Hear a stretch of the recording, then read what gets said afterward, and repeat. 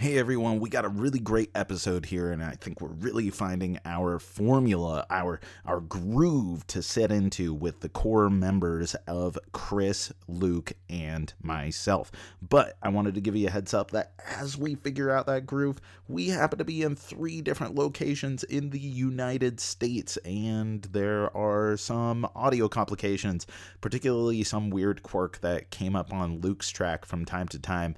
I think the episode is totally still listenable. Just wanted to give you a heads up. Bear with us while we work out the kinks, but really the core is all about us hanging out, and I'm so glad that you are hanging out with us. Here's the show.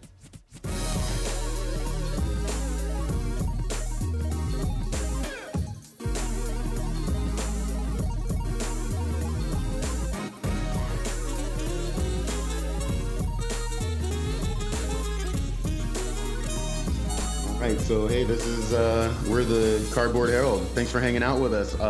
We've got Chris, that's myself, Luke, and Jack with us today, and we're going to talk about some games that we're playing and some other stuff that we're getting into and some news and fun stuff that's out there. So, Jack, let's start with you. What have you been playing lately, man? Man, I have been playing a lot of stuff. I died miserably in Spirit Island the other night, so I'm still playing tons of that. If you've been listening to the show for a while, Spirit Island, huh? Still hot on the Spirit Island tip. But wow. The big new thing that I played, and I did a review for it, was this Tale of Ord thing, and it's not an escape room mimicking game. It's not like Unlock or Escape the Game, but it is kind of like this puzzle narrative adventure thing where you get by mail packages that are in sequence, and they continue this story that you're solving chapter by chapter, and you're using all kinds of puzzle solving techniques in order to decipher things. And it just kind of blew my mind that it extended beyond the table in really interesting ways. I actually talked to someone on the interview podcast about what he called pervasive games, which I guess there's some big pervasive game going on in your neck of the woods, Luke, in Philly. Well, I guess more your neck of the woods than my neck of the woods currently here in Alaska. Sure. But just like having all kinds of space and time elements actually affecting how you interact with the game, and being able to use real world problem solving as indicators to like get through puzzles. And it's hard to talk about because I don't want to spoil anything for anyone, but it's almost as if you are untethered by gaming itself. You have so many instincts for parameters in gaming, and this truly gives you these puzzles and are like, yo dog, you solve it. If you need to research like some Nordic rune stones, go for it. If you need to call into this puzzle solving some friends you need to visit in another night, you got it. Like it just encourages you to experiment in really interesting and fun ways. I have never played anything like it. My wife, myself, and our friend devoured the first 2 chapters. I got another 2 chapters sitting on my desk in order to tackle. So that's probably the most like revelatory thing that I've done lately. You know, you mentioned the chapters. Is that something like a legacy game then, or kind of like in the sense that, well, there is no central board. So it's all components. You know, you get sent a letter and then maybe some newspaper clippings and then maybe some weird cards that have slots or something in it. And how does this all kind of fit together? Right. And it encourages you to actually write on these things, because some of them have, the best way I could put it is, transformative properties that you may only be able to understand under certain conditions, and so you might actually write on the objects themselves, even against every instinct that you have as a gamer, to actually document what they're supposed to mean during their transformative state, which isn't necessarily always going to be the conditions in which you're playing the game. And then components from the first chapter may actually come into play in the second chapter, which may come into play in the third and fourth. And none of this is really well defined for you, but it's set up in just such a great way that encourages you to experiment. And the sense of, like, the best way I can put it is, you know, games are all about the emotional reaction that we have, not the mechanics. The mechanics are there to facilitate that emotional reaction. And I've never played a game that made me feel so clever in doing it. Not that I'm typically like a real book smart type of person. I don't do Sudoku puzzles. I don't do those crypto quote things that were in the newspaper forever.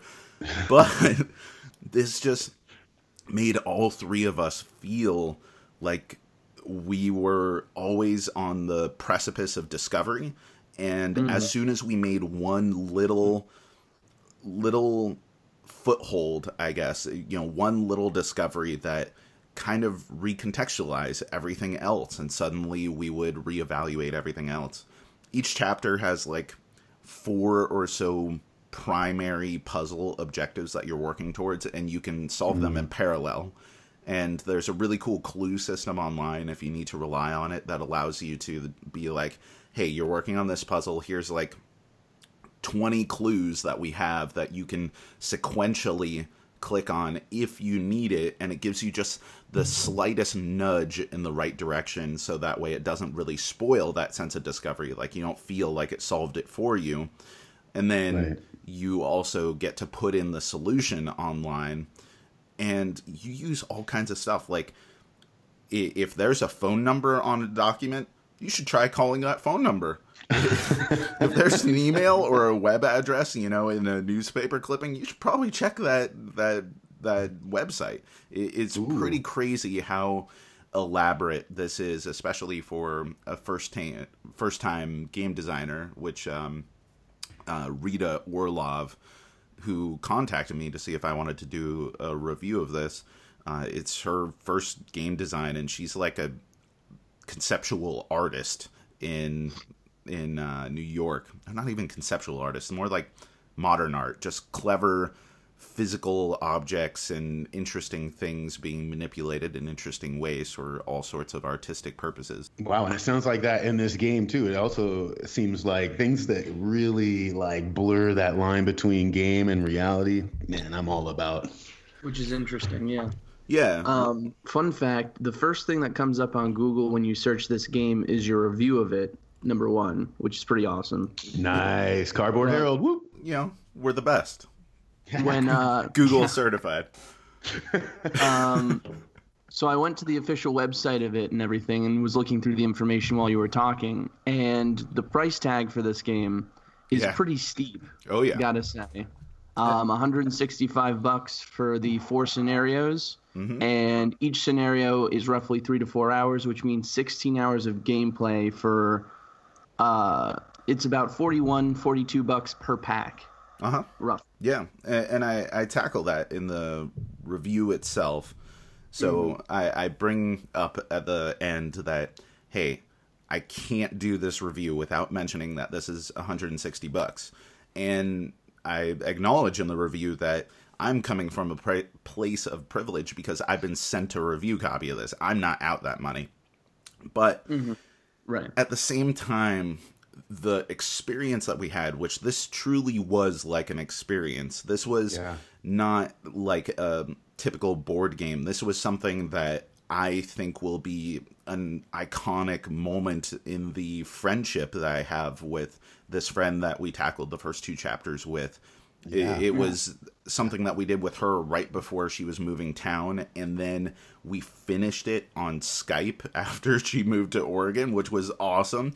And the hours that the 3 of us put into it were so incredibly packed with excitement and joy and discovery that it did feel almost like an elaborate team building activity more than anything else. And so is this something that I would recommend to someone if it were a binary choice, Terraforming Mars or this? I would say that Terraforming Mars at like a third of the price, or Spirit Island, or whatever other game has just a ton of replay value. Maybe Terra Mystica is another game that comes to mind of just tons of combinations and methods of play and that kind of thing. And if it's a binary choice, I'd say no. I would go with the box game that's going to give you tons upon tons of hours and ways to really dive in. But for the type of experience that we had, 3 people probably getting about 3 hours per session, and we ended up with 3 sessions for the first 2 chapters because we ended up revisiting it halfway through the second chapter once she had moved away via Skype, and sure. it was completely worth it. Better than any movie theater experience than I've ever had, and I probably would have paid more for the 3 of us to go to the movie theater for the period of time in which we played this game. So if that's kind of your standard, I don't know. This was some of the most riveting gaming that I've ever done. I was actually just using the movie reference, talking to someone just the other day about like putting out $40 to $60 for an IMAX flick as opposed to putting out 40 or 60 for a game. And it was interesting that conversation. We all probably know where it goes, but I have some video game buddies that are like $60, $100 for a game. And I'm like, hey, remember, you're paying $60 for a disc. So it's about perception here. And I'm with you, Jack. I'd much rather have the experience for sure. Yeah. Luke, I want to get to you in a second, Luke, because you're playing something that I've been very interested in. And the last podcast that I wasn't a part of, when I was listening to it, I was like, oh man, he's hitting this one on the head. So I'm going to save that for last year. I wanted to talk about one of the only games we brought with us. So I just happened to get this new game, Lorenzo Il Magnifico, and boy, was it magnifico. See, all our stuff got packed. All our stuff got packed. All our stuff got packed. We just recently moved to Arizona, and in fact, our stuff is still in transit, and so we're very limited with our games. But our homeboy Lorenzo has been hanging out with us, and I don't know. Have you guys played this one by chance? I have not. No. It's an interesting one. You have cards that you select: buildings, territories, ventures, and characters, and there's ways that you can buy resources to acquire these things. And basically, what a lot of people love about this game is you have your own your player board, and as you're getting these cards, you kind of build this engine on your player board. And then there's kind of like an activation spot. It's like a harvest spot, production spot on the main board. And when you go to it, it lets you activate everything that you have on your board, but it depends on dice rolls. So there's 3 colored dice that match the colors of your workers, and so when you roll them, your workers are going to have different values each time. And when those cards come up on those spots, they're also going to have different values. And so bouncing back and forth from trying to slip cards from underneath each other was a really cool thing. The theme, we're nobles, I guess. You're part of the Medici family? Come on. One of the most important Renaissance families of all time. Didn't you play Assassin's Creed 2? Nobles. Nobles. I was just like, you're just a noble family.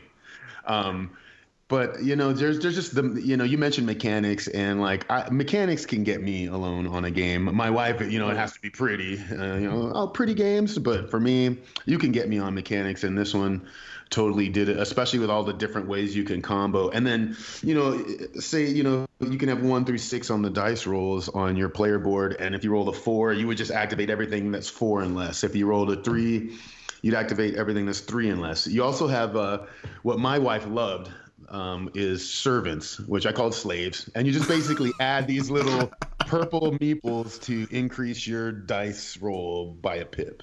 Yeah. And so my wife loved it because, we have this constant running joke about feeding your family and how she just kind of she'll lose games because she doesn't ever really, she's not a big feed the family mechanic. So when we got a game with slaves that you can just throw away, she was all about it. All about it. Oh my god. But the game is fun, and I guess it was the only one we had out that because we had just gotten it, and so everything else was packed, and Sure. it was just kept us busy, and the only real. I'm not big on like resetting a game each time, so you just redeal the 4 cards and then you keep going. There's some other things like different tracks that you can, lots of different ways to win, lots of different ways to score. You can use the purple cards, for example, stack victory points for the end and give you a little boost during the game. The green cards are kind of production. It'll get you the wood and the stuff that you need to get the yellow cards, etc. So, Jack, you might know this most about me is like I'm huge on just like the economic stuff and the worker placement, and like this one totally had it for us. So that was our little experience with Lorenzo Il Magnifico. And then just a sidebar, we've been playing a little game called Dose, and it was from the the sequel. The makers of Uno. And I did look this up. If you try to compare it to Uno, you will definitely be disappointed because it's really nothing like Uno. In fact, it's got all of the high expectations that Uno would lead me to hold. Well, no, it was like they said, hey, we've had Uno for so long, so we decided to make another game. They made Dos. And, of course, the 2 is the wild card and all that. And it's just basically everybody's getting rid of we've been doing it with the family. Everybody's getting rid of their hands. And the first one to get rid of their hands, you score everyone else's points. And you're just kind of putting cards down in the middle, And so, but this one's kind of cool because if there's a 7, you can combo a 3 and a 4. To place it 2 cards. Everything's dose themed. Everything's dose. And of course, if you have 2 cards and you don't say dose and someone says dose before you do, you're pulling 2 cards. Everything's 2, 2, 2. So it's been more of like the whimsy and the fun little kind of like, hey, Uno, but it's dose, And so the kids love it. Yeah, man. But. If it's not as tight, that's okay. The sophomore album is sometimes a difficult thing to get over that hurdle because if you do something exactly like the debut, then people are going to be disappointed that you didn't innovate. But if you do something that's different, people are going to be like, but I fell in love with the original sound. It's tough. And the makers of this I was reading were like, hey, look, we just wanted to make another game. And so finally. Dose. Yeah. After Don't talk to me about Uno ever again. Here's Dose. They were just like in a meeting, like, what do we call this new game? What could we possibly call it? And there's one guy who's like, what about Dose? Like, it's the sequel. What about brilliant, 10 out of 10, 10 out of 10. Yeah, exactly. Like, all right, guys, you know what? We're brainstorming. We're throwing spaghetti at the wall. Come on, let's just figure this out. First thing I'm going to say is Uno, and they didn't even have a concept. And then someone said Dose, and it's like, make the game.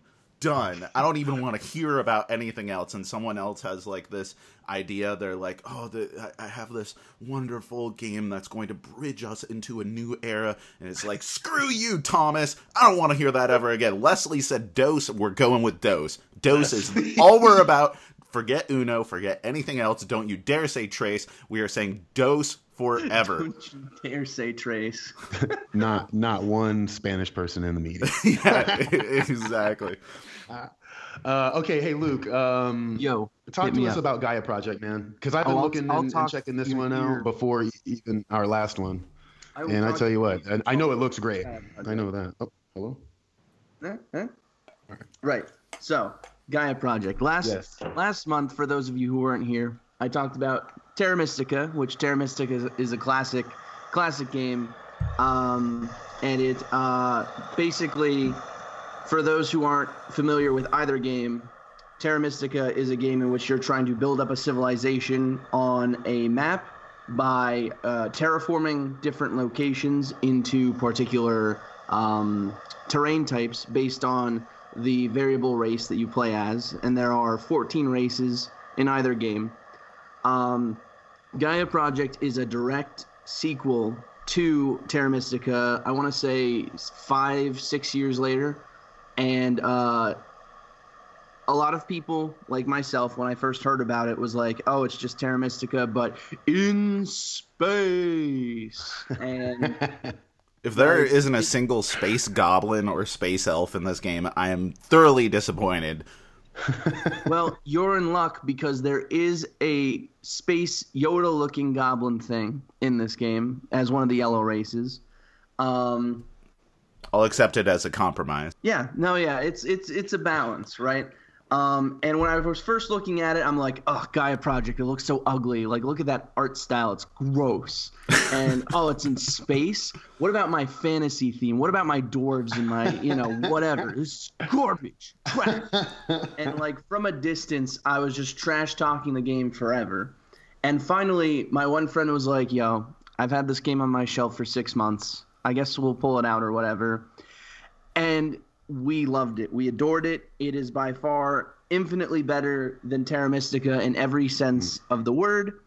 I've literally gone through both games, studied both of them, and it's just a better version of the game. They took all of the play testing, basically, all of the gaming experience from Terra Mystica and went, what changes can we make to make it better? Oh, wow. So is it primarily balance changes, or is there like actual systematic changes that make dramatic improvements? So a little bit of both. In terms of balancing, so Terra Mystica has a tier list, a very hard tier list for each of the different maps that you can play on. Like, the cultists are known as like the best group to play as because of how their race functions, how they spend priests to dig instead of other resources, so on and so forth. And so there's a lot of like, you play this race this one way and that's it. You just play it in a specific manner and you're trying to hard track it to get to that point. Right. In Gaia Project, what they did is they added a ton of setup variability to sort of try and prevent as much of that as possible.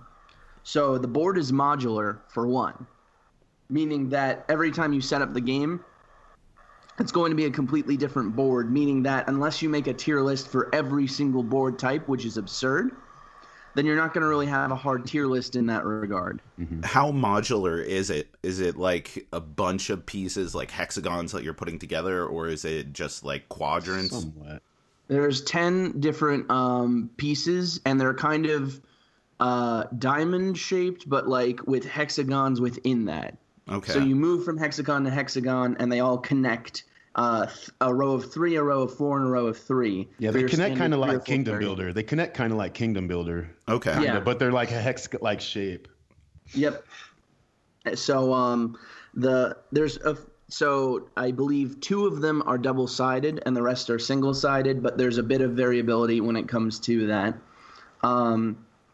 Then how you score every game. In Terra Mystica, your scoring parameters are hard set, whereas in Gaia Project, you pull out 2 of 6 potential scoring for like the primary score stuff. So that's a huge difference in terms of each game you're scoring your 18-point big point values very differently, potentially. Right. And then the favor tokens, which are tech tokens in this game, are spread out in variable manners, so they're not specifically attached to a certain color, like in Terra Mystica. But the biggest change is obviously the tech tree. The tech tree is huge in terms of how much it changes, because a lot of the little wonky stuff that was previously on players' boards, like digging costs or the river aspect of it, like being able to move a certain number of spaces, are all relegated to this tech tree. So whereas previously magic was just like, okay, I'm going up the magic track and I'm getting some magic and I'm getting some points and maybe I'll get some resources round to round depending on the color I'm building. Now you have to think about, I need to dig better and I need to figure out how to get up that track so I can dig really well so that I can actually be better in the game constantly. But you're so spread out across the 6 different tech trees that you're constantly fighting over what you could possibly work on in order to improve your civilization. Yeah, remember how I mentioned there were sound issues? This is the segment where we were overcome by the apex of those sound issues, and so a little snippet got cut out here. And now we get back on track. We're riding through the fire and flames on Yetis. Oh my god, dude, Dragon Force. I saw that yesterday and I was like, oh my god, you listen to it? I didn't think anybody else ever listened to it. I thought they all just kind of encountered it on Guitar Hero, but... Dude, you know, when you need something epic to finish out the run, Dragon Force has your back. Yeah, you try to keep that pace up with it, right? I'm out in the wilderness playing kick drums on my chest, you know, like... You ever seen that? Have you ever seen that guy that's played that Dragon Force track on Insane Level or whatever on that Guitar Hero? It's actually pretty nuts. Like terrifying. Speaking of Terra, we're going back to terraforming out in space. Beautiful. Perfect segue. 10 out of 10. That tech tree. Thank you. That tech tree, right? That's like. Yeah. I noticed when I was looking at it, it was like terraforming, navigation, AI. So how do those kind of affect the game? Okay, so there are 6 different trees, right? Going from left to right, the first one is digging, which, like digging in Terra Mystica, you can level that up to make it more cost-effective to terraform different locations. You terraform different colored planets in the same way as you might terraform different colored tiles in Terra Mystica. But as you move up the tree, a location will either improve the stat that thing does for you, or it will give you an instant buff. Okay. So, for instance, the first level on that tree immediately gives you 2 workers, which is really nice, to sort of boost the production of that specific resource. It's doing the thing again. Give me 1 second. Let me see if I unplug it and replug it, what happens. Yeah. The Yeti's like...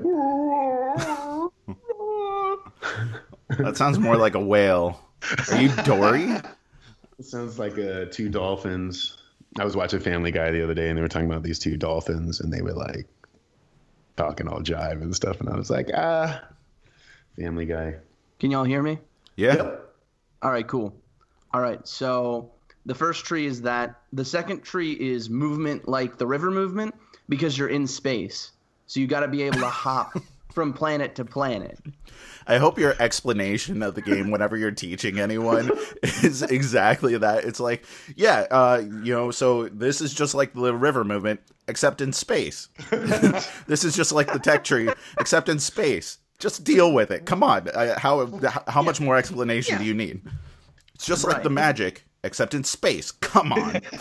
I keep calling things by the wrong thing whenever I play this game. Like, it's the workers are now called ore, and I'm like, they're not ore. They're workers.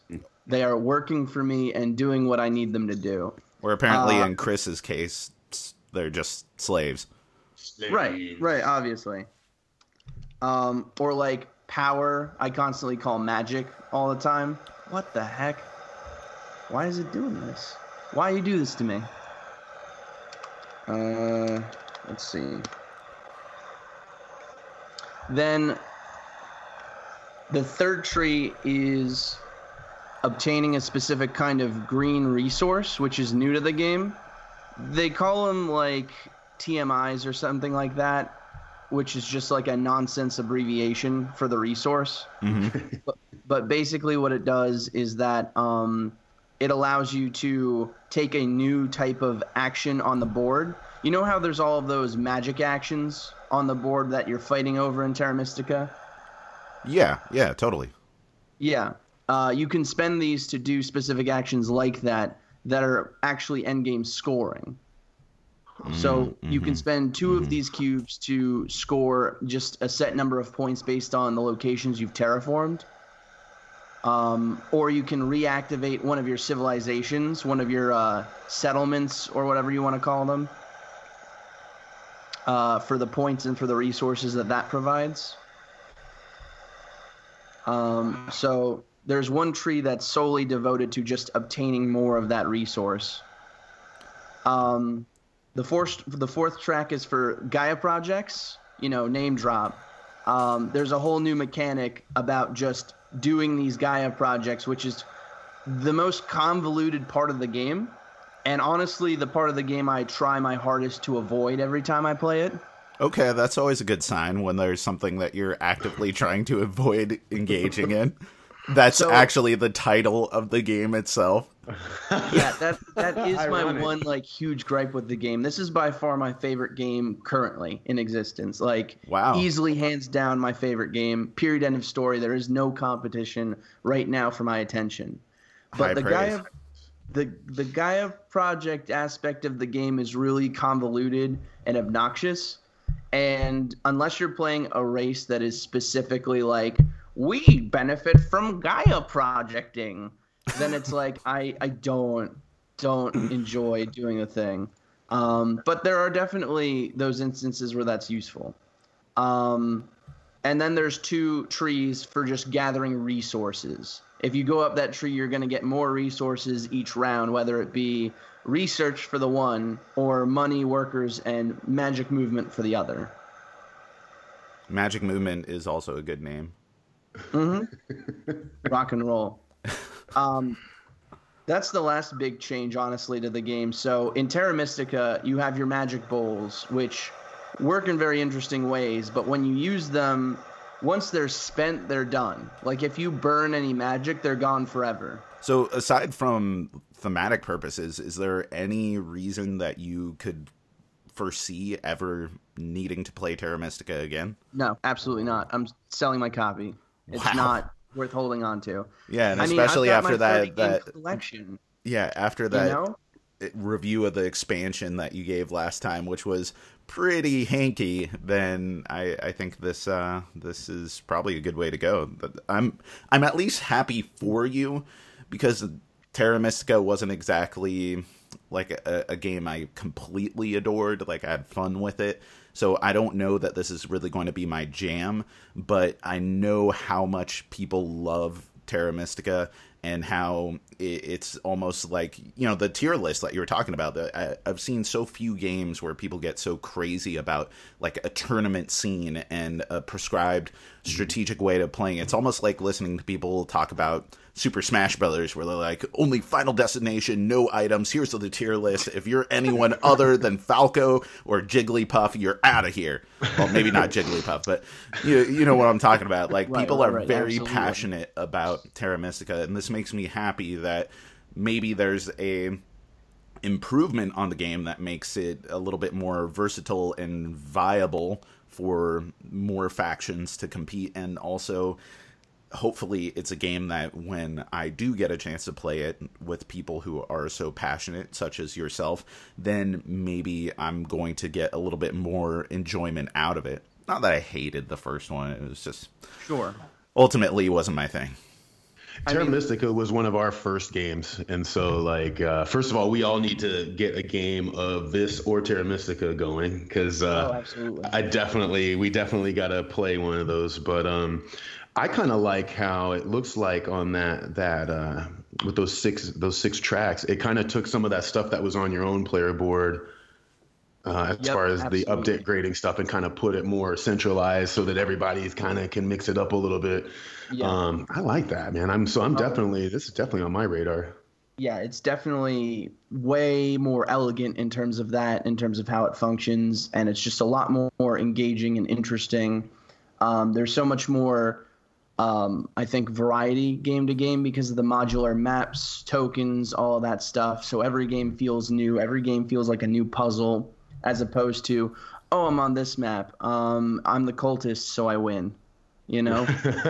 Or I'm the nomads. I'm always going to put it on this spot and just build from this same spot. Actually, Exactly. there were some things we had to do on Terra Mystica to kind of, spice it up a little bit. Like, one of our requirements when we were playing was you have to put your starting place next to somebody, because everybody was just trying to like build out on their own sections and then pay high costs for everything. And then it was like, okay, well, now we can build next to each other, and then it was half. And it just seemed like, okay, you're either one or the other. So when we like kind of made it a requirement, it really seemed like things were getting mixed up a little bit more, and people were even like, trying to make more deals as far as like, oh, I'll let you stay here if you don't. Well, I'll pay you this for this, and so that was kind of cool. So both games, I'm I'm very interested in too. Of course, Terra Mystica because I've been playing. But Jack, you playing anything else? Anything else you want to share with us? The only other thing that I wanted to mention that I put on my list here was Dragon Dice, which is a game that has been around forever, since 1995, in fact, and it is an archaic game, and it is not modern in any way, shape, or form. Like, if someone picks this up today and expects something like what's kind of like a modern developed game, it is not that.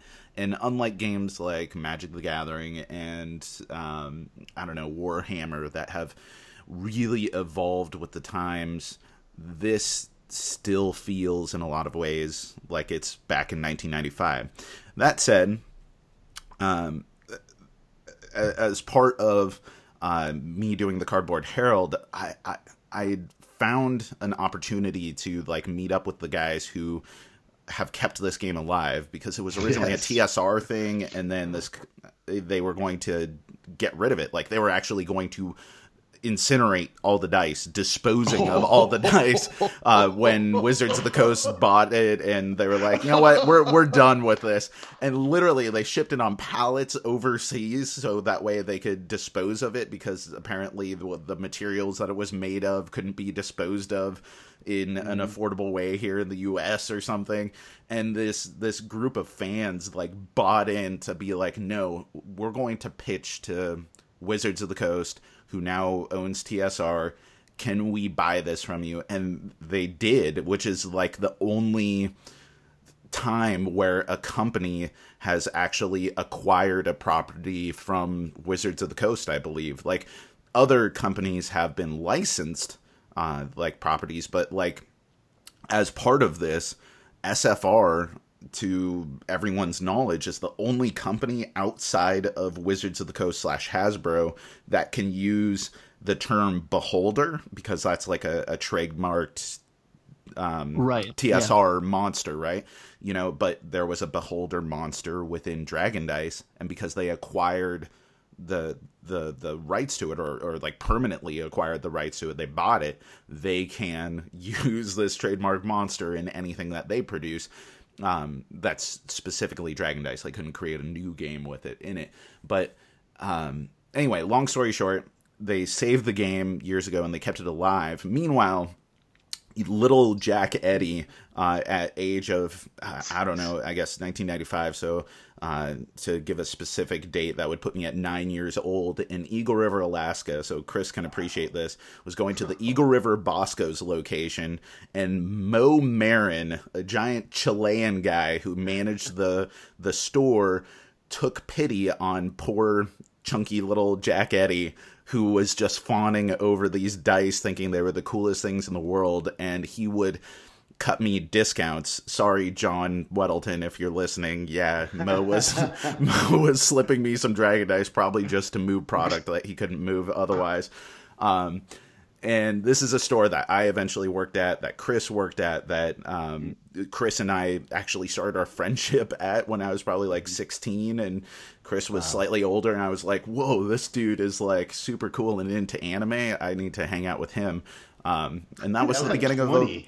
I was like 20. That was so long ago. Yeah, wow. It was ages ago. And then, anyway, through the Cardboard Herald, I got a chance to talk with these guys and just learn the history of Dragon Dice. And then I did a review of it. And then out of my review, which oddly was like one of the most viewed videos that I have, because there's so many people that have like this weird affection for Dragon Dice in the same way that I did, or it's a curiosity to a lot of people, or it's appealing to a small but very dedicated fan base. And my review commented on that nostalgia and how a lot of it needs to kind of evolve, not just the gameplay itself, but the distribution model. It has like blind packs, like you're still buying, and you are buying a pack that is specifically affiliated with the race that you want. So you're buying a feral pack or a firewalker pack or swamp stalkers, whatever, but you're still getting random pulls within that.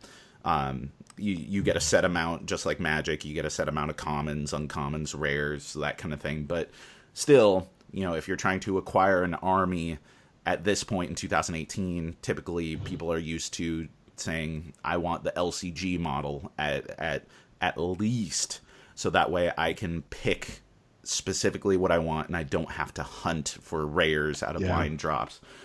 But anyway, the company decided to come out with these new rules, these 4th edition rules, 4.0, that made the game more aggressive and more accessible and did some really smart streamlining things. And they approached me because I had been doing these videos, and I'm, I guess, the only one doing Dragon Dice videos online at this point, or there may have been some other videos of like how to plays in the past, but they were very much like, first, you will take your dice, you will pick them up in your hand, and then proceed to roll them, and very, very dry stuff. And they were like, hey, we're trying to, release these new rules, and we're going to do a Kickstarter to reprint a particular race of dice, and we'd like it if you guys would do the official how to play video.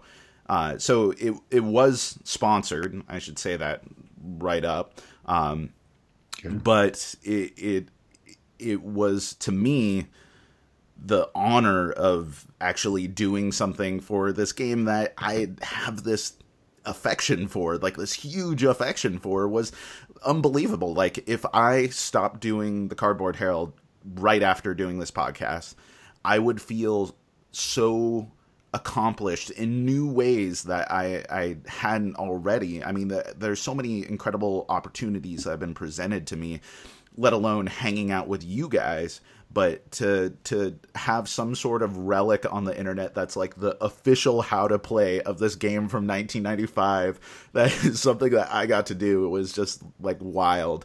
And so I've been playing as a byproduct of that, lots of Dragon Dice, in order to, get the video and to, prepare for all of this and answering some questions, and also just being like, dude, Dragon Dice, yeah, I love this stuff.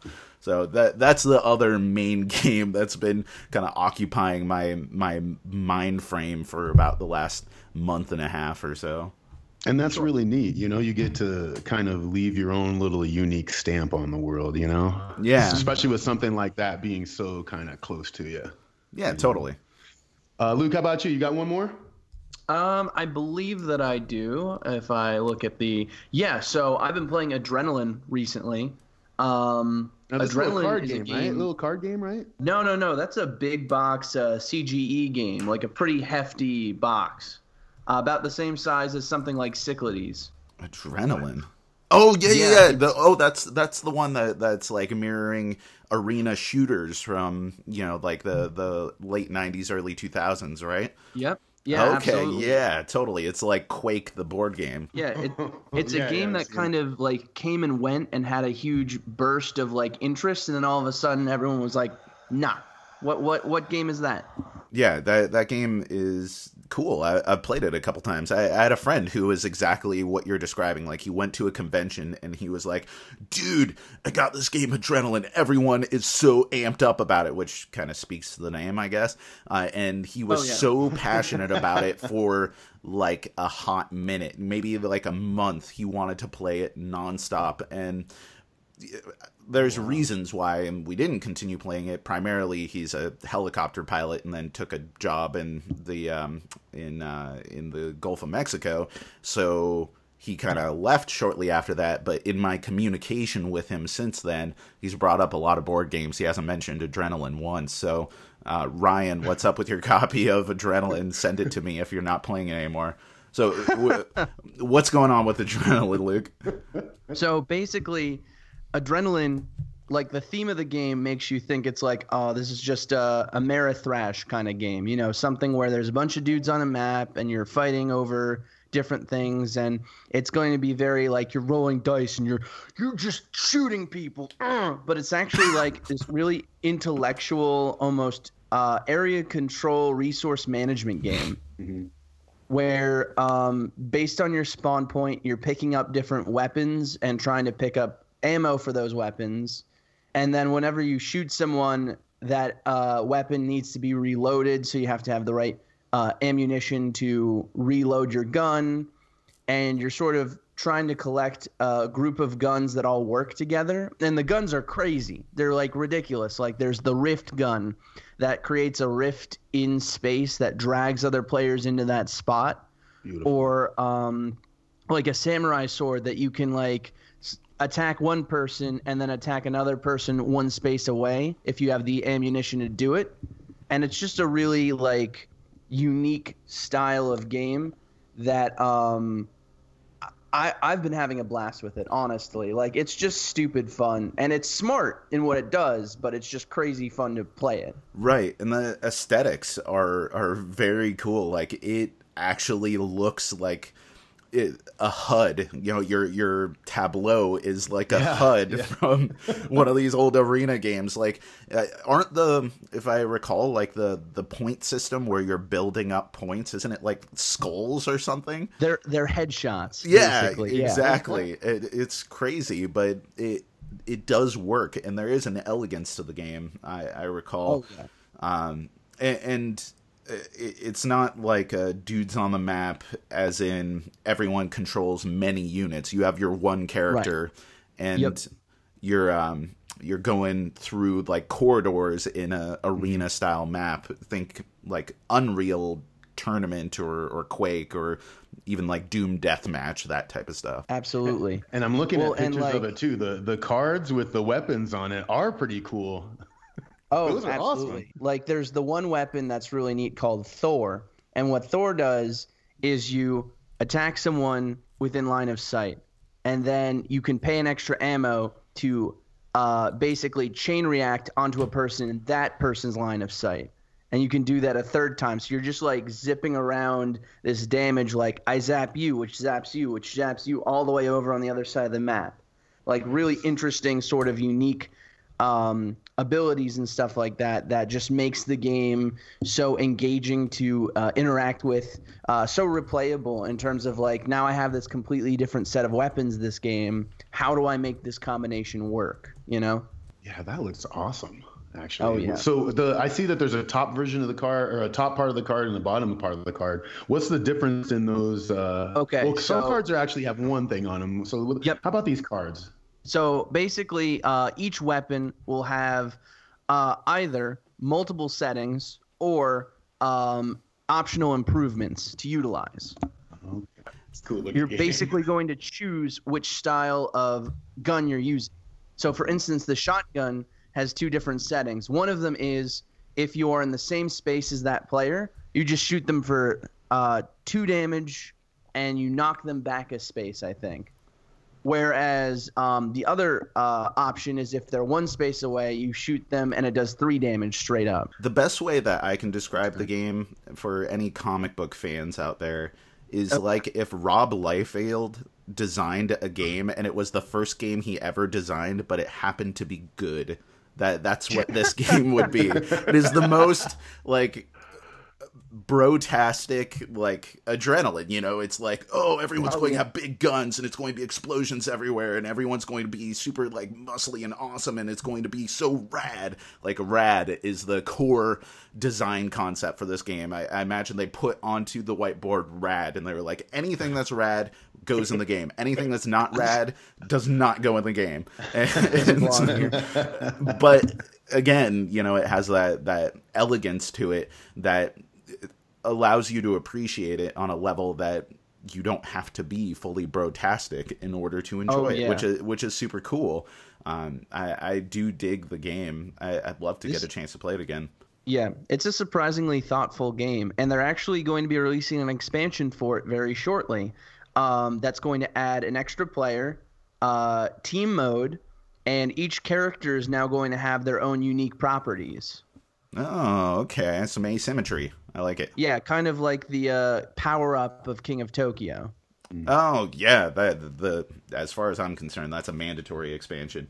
So, like, Adrenaline is just going to keep getting better in my eyes moving forward, so I'm super pumped.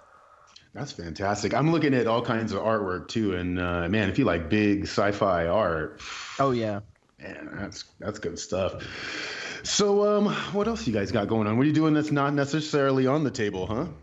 Well, That's a good question. I don't have an Right? answer for you. yeah. Luke is purely on the table. He is bonded with the table. Like if you've seen The Fly, where he like goes through, or The Fly 2, where like the security guard goes through with the dog and the portal thing, and then it's like the puddle of dog person thing that's like kill me. I imagine that's what happened with Luke. He is the table now with Gaia Project mixed in. You Like, know, yeah. you get a little more niche when you go Fly 2. hey, The Fly 2 was an important part of my childhood. Okay. Fly 2. Ironically enough, one of the first like sex scenes I remember from a movie was Fly 2. Oh, yeah. Oh God. Was that David Cronenberg as well? Like, I can't remember who exactly did that, but it was much more vivid in my memory. Maybe because I saw it before I saw The Fly. I can't remember. My dad certainly did not shield me from any content whatsoever. But yeah, the dog mixing with security guard, if I'm recalling what happened, it is one of the most horrifying body horror things I have ever seen, and has been burned into my memory since like the age of 5. So thanks, Dad. Just the crazy things that you'll remember from when you were a kid. Like when I was watching Ghostbusters as a kid, I was horrified by one scene. I had super nightmares about it all the time, and it's just really weird to think like what sticks with you. Not like the happy memories or like, what you did with your dad when you were 5 years old. It's that awful, like, horrifying, scarring scene that's left you, with all these crazy, thoughts or tics or whatever, right? Yeah, There is almost no as if Dana, kids can get only traumatized. Zool. Yeah, only Zool. I don't know. I think of the moment where you get the unzipping of pants and then like cross-eyed thing. That's to me one of the most vivid memories of like, I don't know what's going on here, but something funny is going on at like 5 years old. Again with Ghostbusters. What a crazy movie Ghostbusters was. Yeah, if you rewatch it as an adult, you realize like, hey, there's a lot of adult content in here. Yeah. Oh, yeah. But that's also, I mean, that's a whole separate like channel we could go down. Is that when we were kids, there were so many things that were monetized and expected that kids would be aware of that was really explicitly adult content. Like I had Terminator toys. I had RoboCop toys. Right. Have you seen RoboCop 1? What was it like? I can't even remember the character's name. It's like, can you fly, Donnie, or whatever that is? Like, oh my god, RoboCop 1 is horrifying, and yet there were action figures for that thing. I mean, at a distance, you might look at RoboCop and be like, oh yeah, this is something that is completely for a child's imagination. But that's like one step away from getting like a Pinhead Hellraiser toy meant for like 6-year-olds. It is insane the amount of stuff that it was just expected that, oh yeah, kids, they'll totally be into this. RoboCop, I mean, he totally gets brutally murdered in it in some of the most graphic scenes that have ever happened in an R-rated movie. Yeah, kids will love it. Yeah, we mentioned those memorable movie scenes. Actually, one of mine's from RoboCop, where that dude takes the splash and the toxic waste, and then the car just basically runs him over into like liquid. Yeah, like liquefies, dude. Oh, That's when yeah. I was like, wow, what Yeah. am I watching here? Exactly, and that prepared us for anime forever. That's why Neon Genesis Evangelion was like, oh yeah, this is comforting, like my childhood. Which RoboCop's anniversary was actually like what, yesterday or the day before or something? Oh, was it? Yeah, something like that. Oh, man. Yeah. Man, what a legacy. What a legacy. Peter Weller. Anyway, to answer your question, for me, the Switch gaming, I've been playing a lot of Nintendo Switch. Just like, I don't play much video games anymore, mainly because I got board games in my spare time, and they're kind of like my go-to for stress relief. and Oh, yeah. the Cardboard Herald takes over almost all other free time, so I'm either doing board games or talking about board games, that kind of stuff. But the Switch is really nice because I can play it right before going to bed, or I can sneak it in while like I'm hanging out with my kid and he wants to watch some cartoons, which are frankly awful because he doesn't watch cool things like RoboCop yet, but he's got like a year or two. I mean, he's only 3 right now, so 5 years old, he can probably handle RoboCop. No, I'm much more vigilant about what he watches compared to what my dad let me watch. But frankly, most of the things he watches are awful. So I can play the Switch while, he's watching Blippi or something, and I'm like throwing up on the inside of my mouth. And so I've been obsessing over Hollow Knight, and then to a degree, Octopath Traveler, which is all right. I mean, it's good. It's a throwback to RPGs from the past. What a pitch, Octopath Traveler. It's all right.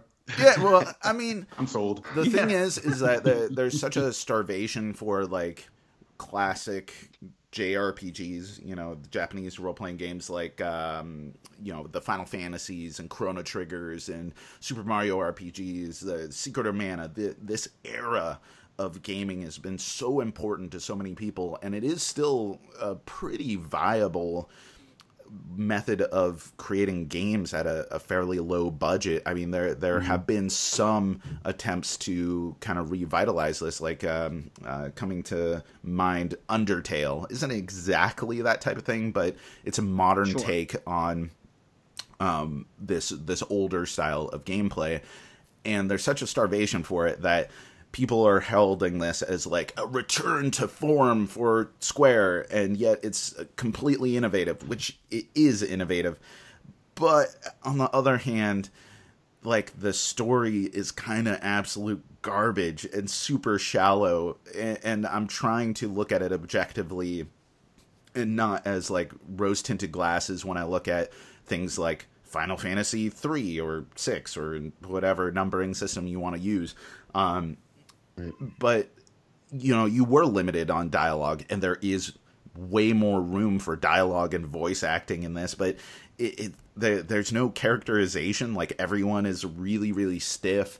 There's no character interaction that is people observing other people's behavior and commenting on it, creating interesting interpersonal relationships between your teammates, and like the overall stories, because it's really like 8 stories for the 8 different characters, have no real semblance of interaction. And my favorite games were the games that were kind of soap opera-y, like same thing that got me into X-Men, as a kid, was I didn't care so much about the action. That was important, but it was more so about the characters' relationships. And not only are the characters super one-dimensional in this and not really interesting from like a writing perspective at all, but also they don't really have interaction. So there's not really a lot of room for them to evolve as characters, and that is kind of disappointing. But gameplay-wise, this is like strategically one of the best role-playing games I've ever played, period, and is super awesome. So I'm happy that this is a sign of something that could potentially come or develop into better written games in the future, hopefully. So I'm enjoying it. I'm going to see it through, and I'm glad that it exists. I'm just a little disappointed by the shallowness of the story. I'm not mad. I'm just disappointed. Yeah, exactly. See, I'm in full dad mode, and I'm also reflecting on things in my past. So, I'm in my 30s now, so it's my job to be like, they just don't understand what was special about the music of my time. No, you got to like a game, though. Like, that's... When you find something that has like a system or I call it stat crushing, and it's like, and the rest of the game around it's just kind of like, you just kind of make a mental note and you hope you see that somewhere else, or in their next game maybe executed better, stuff like that. So yeah, for sure. All my stuff's been packed up and is in transit and is going to be 3 weeks behind. So we're sleeping on the floor and everything. But got the internet hooked up, and I've just been watching stuff like before bed, like Next Generation and Luke Cage has been our kind of go-tos. We were trying to finish watching The Next Generation before we left Alaska, but we didn't get a chance to. But man, there's some really good stuff and some really weird stuff. Yeah, TNG is a crazy show. When the giant alien attached itself to the Enterprise and they're making all the breastfeeding references. Yeah. And then Picard is like, congratulations, you've successfully weaned the alien. I was like, what? And there's credits, and I'm like, what? And then so yeah, I got some big issues with The Counselor, and apparently I'm like not the only one, because it's just like you just got the eye candy there for the first 4 seasons, and she outranks everybody. Why? Yeah, I don't know. And then some of her weird floating through space episodes where she's just wondering the whole episode. Yeah. But some of the mind-bending stuff with like, parallel universes and different dimensions and like that's not the real Picard, that's not the real Enterprise, man. Some of that stuff was cool. I thought, man, to capture some of that stuff in like 50 minutes or whatever an episode was. Yeah, and then of course it reinvigorated me and my wife's love for Picard and Riker. Oh yeah, totally. So, and like Riker sitting down on the chair backwards and everything, crossing his leg, like saddling on it.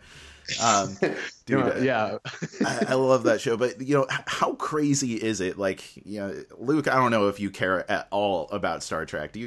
Are you a Trekkie?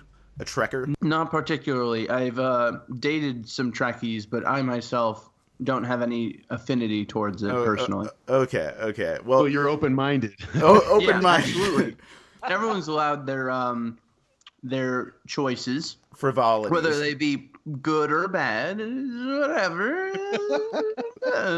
We're not judging, not at all. Oh, absolutely. We don't judge here at the Cardboard Herald. How crazy is it that the first episode of The Next Generation was a Q episode? Right? It's just like, it wasn't until I went back and watched it, because I think I watched it all out of order, because it's not a sequential show. It's serials. Every episode may have information that's contextualized by the past, but is its own standalone thing for the most part. And like the first episode they come out with is like Q is holding humanity on trial, and you have no context for any of this kind of stuff, and they're like, this is how we're bringing Star Trek back. And I was like, whoa, man, way to start out with the most wild out there stuff first. And that first season is kind of terrible in most regards. Like Picard is like, I hate children. Wesley Crusher, you're just like, whoa, this is a weird show. And the other thing that strikes me about it, because I too have been watching some TNG lately, is that in today's political climate where everyone is getting bent out of shape for all sorts of reasons, hammering at the other side, and in particular, on the internet, in like nerdy forums even, people are getting called out for like, a bunch of SJW, social justice warriors, or, a bunch of leftist, whining tears and everything. How wild is it that like one of the most popular shows on television for years was a show that like there was a dangerous situation, and the first thing they did was, well, let's go to the meeting room and actually talk about a diplomatic solution for this. We need to ensure that we are being culturally empathic to this other race, and we don't fully understand their methods of operating, but we have to be able to be sensitive to them. Like, that is the most social justice warrior liberal show that I can imagine. Like, it is so PC and not PC in a lot of regards, but I can't imagine anything like TNG surviving in today's climate, because it would just be lambasted for being so completely liberal and idealistic. in ways that, you know, are like anti-gun, anti-war, so many things, but not even in like a biting way that is like compelling, like in a like soft cuddly way in a lot of regards. And so much of the show is just like speeches about how humanity can be better than this. That's like 30% of the Next Generation. And I love it. Shows ending in the meeting room. Like, yeah, exactly. There were shows that ended in the meeting room, or there were times where they're getting bombed on and like they're getting attacked and the captain's like, suggestions. It's like, really? Like, wow, And to comment on Troy, who I love Troy, and if anyone's interested in this, you know, I've talked about the podcast Fictional Females before.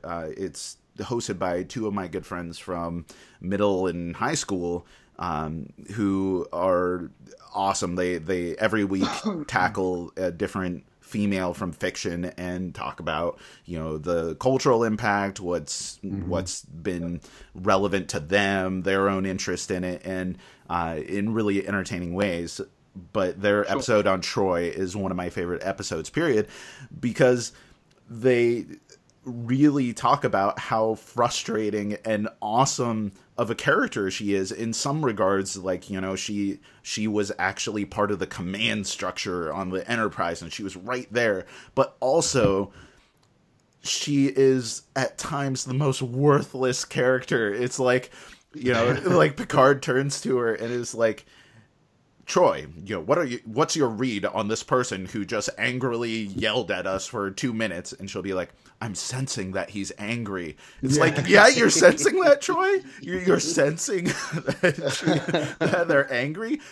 Everyone sense that. Please have some sort of better use for the rest of the Enterprise. I guess that was my issue, was just some of that execution, though, because I actually liked the fact, I mean, I've been in social work, mental health, working with counselors and clinicians for almost the last 20 years. And I get her character. I love that it's part of the command structure. And the stuff that she's spitting is very basic, obviously, so that the casual viewer can like understand some of these concepts that can help you access that next level of thinking and processing and stuff. So I'm not saying that the position is cool. It's just like sometimes I was watching her and I was like, oh my gosh. But on that other angle you were talking about, I actually worked with a clinician that pushed me like that. She was like, "Oh, you're gonna let people," you know, I'd be like, "Oh man, a bunch of Cracker Jacks are working today. I'm gonna call in and get somebody else to work and just have an easy day." "Oh, you're gonna let them control your day? You're gonna let someone? Why would you?" And you know, and it's like, "Hey, wait a minute, you questioning why I do things?" And then I'm like thinking to myself, I start reflecting on myself, and I'm like, "Oh yeah, she's right." And so, like, I really appreciated that from the character. But, boy, there was just some, like, weird execution sometimes. And then all of a sudden she's wearing the Starfleet gear and the pips on the collar now. And it's like, where were your pips on the low cut, right? Yeah. No, like, I do love her character. And I love that it was an attempt to bring that element. And again, it's that real kind of touchy-feely element that TNG has, but it did feel like a disservice to her at times, how she was utilized to essentially just regurgitate, these are my feelings that are so surface level and superficial. But the character itself and the idea of a counselor on a ship is so cool that it allows you to explore so many different elements that you wouldn't normally get. And I guess what I can say is that it felt like, for as cool of an actress as she is, most of the meaty discussion stuff that is really impactful, especially during like the first 2 or 3 seasons, was all handed to Beverly Crusher.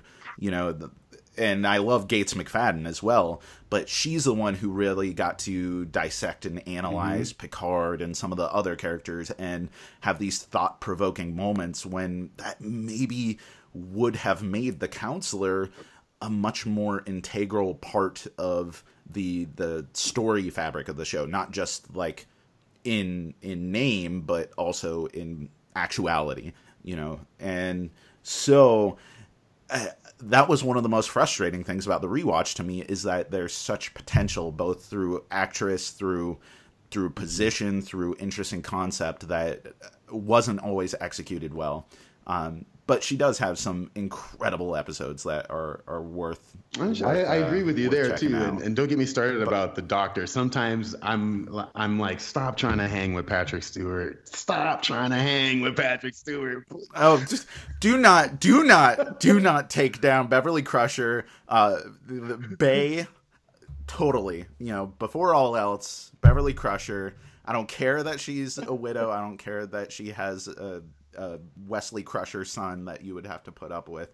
I just want to hang out with Gates McFadden. She seems like the coolest person. Do you know that she did like puppet choreography for Labyrinth? Like she's a choreographer. That's like her gig. And I did know that. In fact, when she's doing choreography work, she goes by her real name, Cheryl. Did you know that? I didn't. Cheryl McFadden. Gates is her middle name that she uses when she's playing acting roles. Well, that's awesome. Okay, make some notes here. Luke is rolling his eyes in the background, like, "Oh my God, take me away from the." Luke is dying. The table is running out of oxygen, truly saying, "Kill me." I mean, I went and made a sandwich. I was doing some push-ups. It's been a real interesting topic we got here. Gates, all right. Well, okay. Yeah, we got some. Let's finish up and grind this out with some of our news and fun stuff. I want to share that when I moved to Oregon, we were trying to find a game store, and man, it was looking bleak because every game store was very Warhammer-ish. I will say, man, some of the environments and some of the models, wow. Like, I guess everybody's just doing that PAX Unplugged convention. We saw some amazing stuff too, and there was like that kind of caliber stuff was at some of these places. But the Game Depot in Mesa, Arizona. It's about 25 minutes from me. Everything's like a shot on the highway when you're down here. Man, I mean, they had Clans of Caledonia, Robinson Crusoe, the Jamaica expansion, Marco Polo, both Istanbul expansions, Concordia expansion. You guys you mentioned Cyclades, Flamme Rouge, and I was like, man, I just wish I had like $600 right now. The Game Depot. All games that have been on my radar that, I've looked for online, didn't like the price, didn't see it at my local shop in Anchorage over at Bosco. So I was just like, I'll keep a mental note. And then we stumble into this game, all in this game store, all games. And so it was pretty nice to see those. I don't see them flying off the shelves, so it's good to know that I got access to games. That was one of our biggest worries when moving here.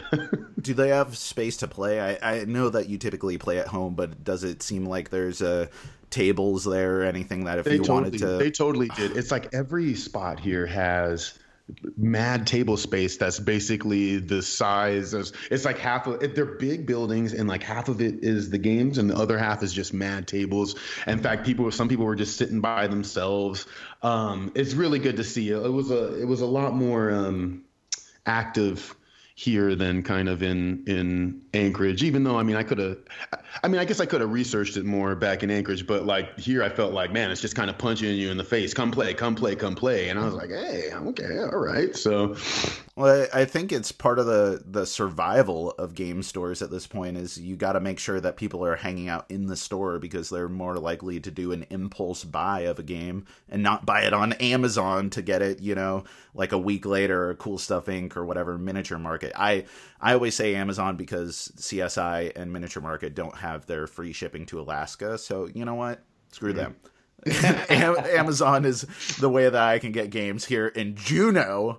But if I had a friendly local game store that encouraged hanging out and playing and had the selection, then I could very easily see some buddies saying, hey, let's meet up at the store. And I think they got Clans of Caledonia there. We can just pick up a copy and just play for the night. That seems like an awesome experience. And I hear you about the, getting people to impulse buy, because that was totally the vibe in this place. And I'm just thinking you had 1, 2, 3, 4, you had 5 of the expansions that I was looking for. And I'm just like, talk about, I was ready to, drain my bank. But, of course I got my wife in my ear talking about responsibilities. So I gotta. You got a baby, got to take care of a family. 6-month-old kid, new place. Just put all our resources into moving on to state. Just did a 6-day road trip. Let's go spend $600 on games, huh? Yeah, that sounds completely reasonable. I don't see the issue. I love it. I love you guys. Luke, what do you got going on? What's some news and some fun info you can share with us, bud? Oh gosh. Well, next month the last Scythe expansion is coming out, which I'm super pumped about. Yeah, it seems really cool. Like I haven't dived too deep into exactly what's in there. It gives like a campaign to Scythe, right? So basically what it is you've got an 8-game campaign that you're going to get to play through, which are going to have various different, twists and turns and narrative and whatnot, which is fine.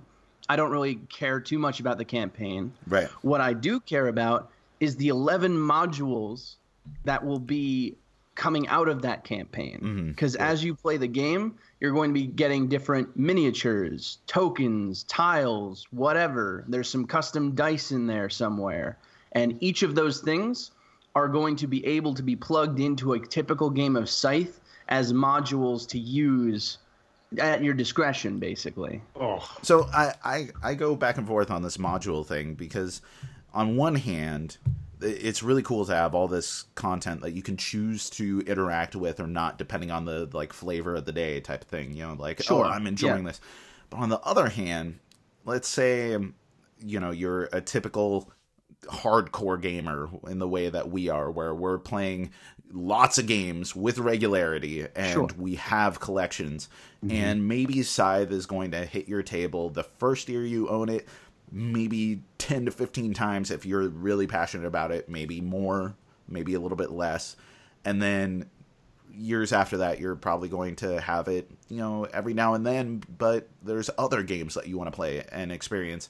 And learning a game isn't nearly as fun to me as like familiarity with something and really being able to interact in intentional ways. Oh yeah, absolutely. And so modular expansions kind of create this weird situation where it's like I'm playing a new game every time I'm playing that module, and I don't get to the point of familiarity where I am really interacting on the game in the level that I want, or it's been so long since I've had this part of the module that I have to re-familiarize with myself with it. So for the most part, I'm kind of like an all or nothing gamer. I want an expansion where I can incorporate everything, or if it's modular, I'm using almost everything and just taking out one element that I don't think is good for the current scenario. Maybe it's too complex, or maybe it's something that changes the game into a style that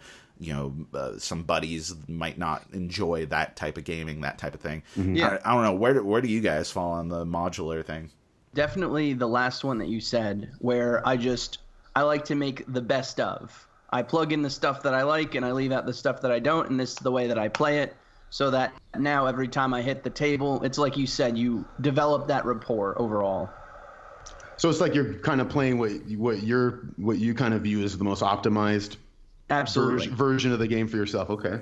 Yeah. Me and my wife kind of go back and forth on this one, because I'm kind of like with you, Luke, as far as optimizing the game. My wife's a little bit more simpler. Her whole thing is kind of, I guess, almost using the expansions for what they were created for. She likes to, Jack, like you're talking about, exhaust all of the basic parameters of the game. And then when she starts getting bored with it, it's like, oh, let's try these. That was one of her biggest swings when I was about to drop all that money at the Game Depot. She was like, well, think about how often you would be playing these and some of these games that you still want to get under your belt a little bit more. And I was like, you know what? She's got a good point, because there's some things that I still want to open up on some of these games, especially like Concordia. And, you want to find out what the base has.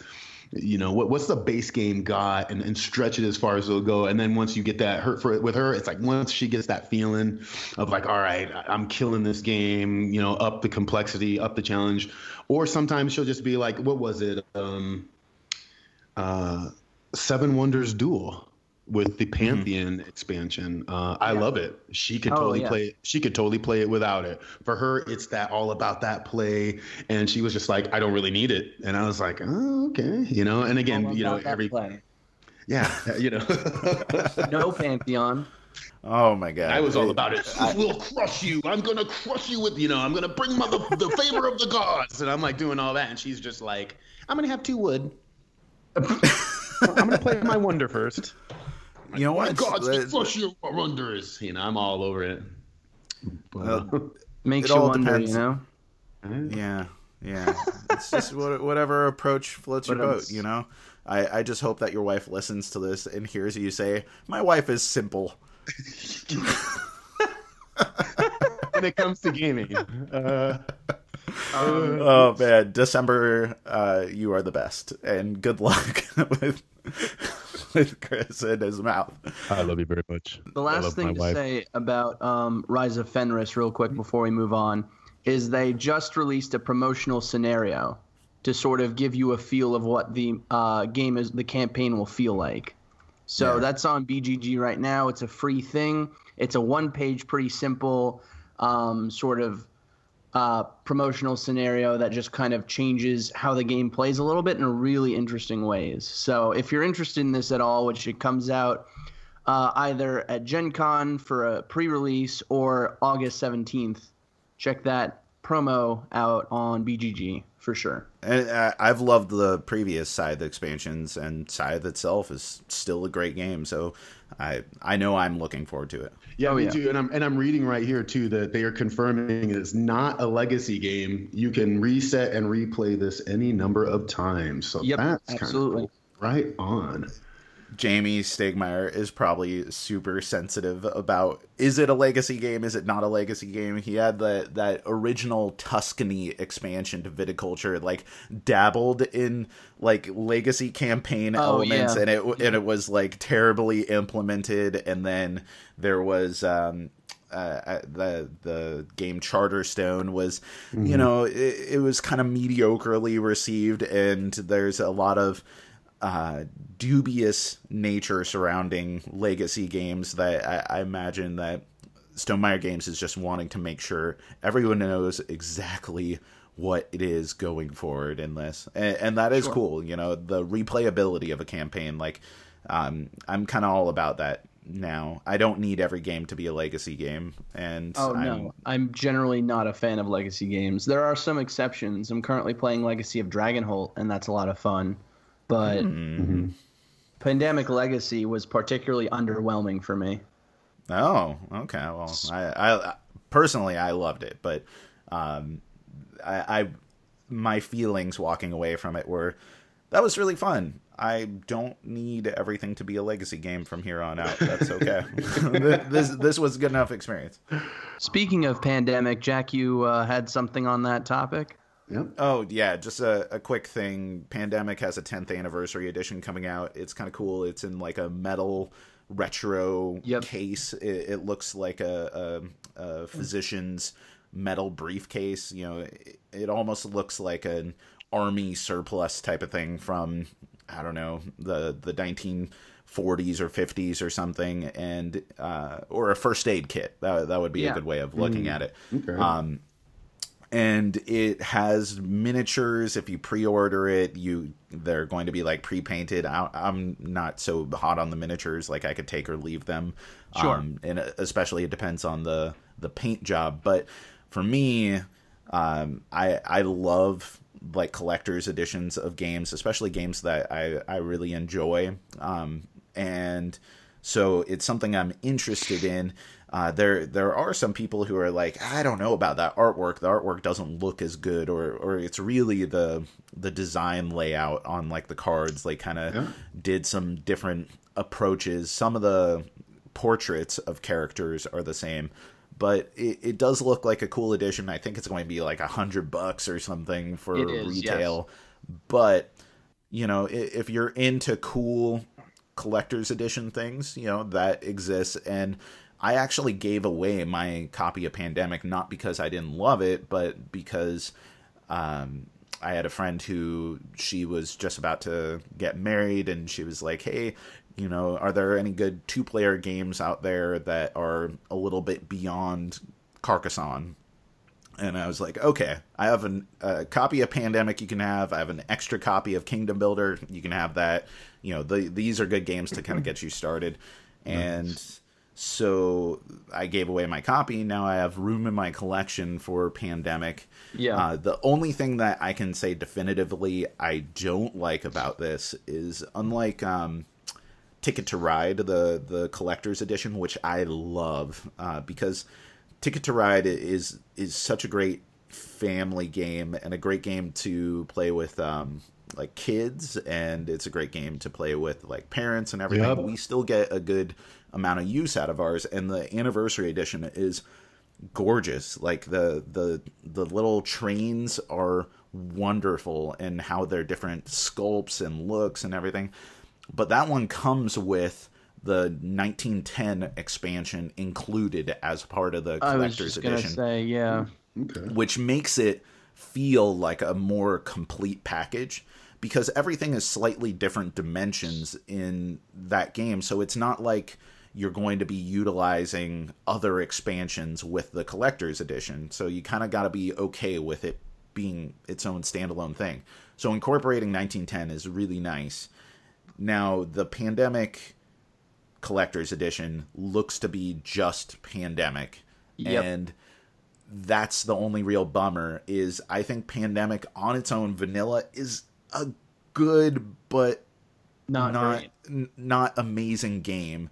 If this incorporated On the Brink, which just gives you so much more versatility, you can play it vanilla or you could play On the Brink, which just makes it a more robust and dynamic game, then I would in a heartbeat get it. As is right now, I'm kind of on the fence. You know, like I said, I'm open to the idea of another copy of Pandemic, and I love these collector's edition games, but because they're different cards, because it's different backs, I'm sure, on the cards, you wouldn't be able to integrate an On the Brink expansion into this. And so I don't know that I would love it in the same way that I get the enjoyment out of my Ticket to Ride collector's edition. Yeah, I agree wholeheartedly, 100%. That's the big thing for me that just holds me back. Luke, did you have something you wanted to comment about on Kickstarter? Oh, some God, Kickstarter yes. stuff? Kickstarter, some debacles. Oh, Kickstarter's a fun place, right? Yeah. Full of good times for everyone. Yeah, and honest projects and no controversy. Yeah. No. So the big one, as most people know, is Overturn Rising Sands, which I don't know anything about the game itself. The only reason I know about this game is because the amount of backlash that has come from it, just insane. So for those of you who aren't aware, this was a campaign that went up on Kickstarter. And, at first everyone was like, oh, this game looks awesome. There's a lot of cool stuff going on with it, so on and so forth. And then smart people started to look at the information and go, there are some huge issues here. Like, for instance, the game's location. The campaign suggested that the team is located in Canada. That is false. They are located in Pakistan, which, according to Kickstarter policies, you can't launch a campaign out of Pakistan. Then the miniatures for the game. So all of the miniatures were 3D rendered for selling the game, to sort of present it, which looked beautiful and awesome and so on and so forth. Except, they're 3D renders, and any pictures of the actual components look absolutely miserable and subpar and gross, like just really bad. So a lot of people felt misled. But more importantly, entire chunks of the rulebook were copy and pasted out of Massive Darkness's rulebook of Kumani or Not. Which is insane. Oh yeah, like word for word, entire passages are just ripped out of that book. Straight up. Plagiarized. Straight up, huh?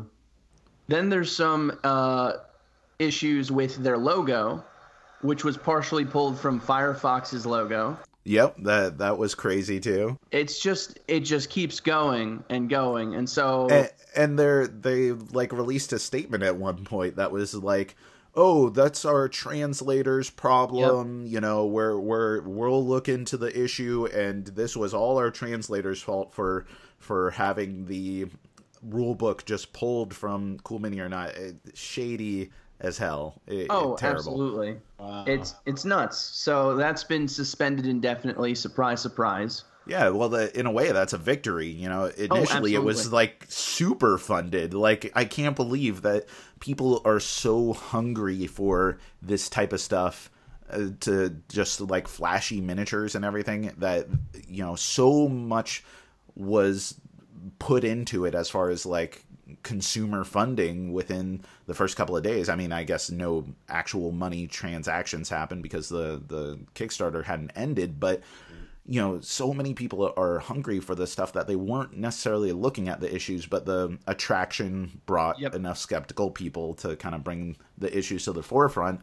And initially, Kickstarter wasn't doing anything about it. Like, tons of people were complaining to Kickstarter, like, yo, you gotta do something about this because this is a super dubious, project. Like, this is not a legitimate thing, or there's enough reason to believe that it isn't legitimate. And so it is a victory that before the actual project closed and they could make that transaction, pulling that money, that Kickstarter suspended it. So at least there's some semblance of a happy ending here. Yeah. So there was that one. Then there's, of course, Cthulhu Death May Die, which everyone's talking about, that sweet 2-foot tall Cthulhu statue. That is the game board for this game. Now, is this the one that was like people didn't jump on it in a couple days and then the price kept going up or something? Yes. Was that this one? Okay. Yes. There's so the game itself is like $150, but you can spend $250 to get that sweet statue with it. And the statue is the game board? It functionally is, yes. Okay. I believe that there's like, I don't know the details about the lesser version, but I imagine there's a lesser game board version for that. That's not this towering, book, book end or whatever, for your shelf. Because this thing is huge. Like, it would come up to your knee kind of thing, from what I understand. And there are miniatures that can sit on the base of this statue, like cultists and stuff, to give it like scale. It's insane. Huh. But crazy. Basically, people started to back it, and as they were backing it, the release date kept getting pushed further and further back because, these gigantic statues aren't exactly super easy to print and make in an efficient amount of time. Yeah. And there's just been a ton of issues with the game as a whole, just in terms of like how people view it. Yeah, look at that thing. It's monstrous. Crazy. That is awesome, actually. It looks cool, but it's like super Is this a CMON joint? I feel like I recall Eric Lang being in some way tied to this. I would not be surprised. I have no doubt in my mind. I'm not sure off the top of my head. This is definitely one of the ones I'm not super interested in because it's just ridiculous. It's just so insane. But there's been a whole backlash on that. And then the last one, which is actually very not talked about, which I find to be interesting, was the Dr. Horrible sing-along blog board game. Dude, Dr. Horrible is the best. I love that this thing. is actually its 10-year anniversary this month. Mm-hmm. And so these super fans, I guess you could say, wanted to make a game out of it. And I've been following their production of it for a little while. And the game looks absolutely, for lack of a better word, amateurish. Yeah. The aesthetics are like super. There's like so Dr. Horrible is leading the Evil League of Evil now, and you have to try and audition. And there are no characters from the actual show in the game. They're no like bad horse. Clown Man or whatever, like just randos, and the art looks not great. It doesn't look good at all, and it just looks so. And like Captain Hammer has like a gray streak in his hair and looks super like, secondhand store kind of level action figure kind of stuff. And the campaign launched, and it was funded in 2 hours. And I'm like, Yeah. how? Like, how can people back this? And then someone realized that they had something in, obstacles, the obstacle section, about licensing. Yeah, they didn't have the rights, right? Yeah, people were like, you actually have the rights to this IP? And they were like, well, we're talking to Joss right now, so by the end of the campaign, we should be fine. We should be fine. Yeah. That is like the first thing. Like, if you're going to make a Dr. Horrible sing-along blog, the board game, or any licensed board game, you start with a license. Otherwise, make some knockoff. Like, that's crazy to me that this was even a concern. Obviously, that's the news. Oh, yeah. So, man, like, within 3 days of the campaign, he took it down and was like, I'm sorry, I got a little excited, kind of blew my load there and just kind of went for it, even though, it's insane. Like, how, why, what? It doesn't make sense to me at all. He's looking to potentially get the rights and return to the campaign at some point and so on and so forth. Joss can be co-creator on that. Yeah, I'm sure he really was pleased to be like, hey, do you want to okay this project? By the way, we already have it up on Kickstarter. No big deal. Hey, Joss has already backed one disaster by hopping into the Justice League, so you know what? He's no stranger to it. Hey, you know what? I think you guys keep an eye out for my new Kickstarter game, all right? It's called Dr. Terrible. Announcing here. It's going to be awesome. All my licenses will be in place, I promise. So part of the bad league of bad. Yeah. All right, Chris. I wanted to say hi to what is now known as ATK Gaming LLC. Please check them out on Twitter. They're really great friends of the Cardboard Herald. Friends of the show.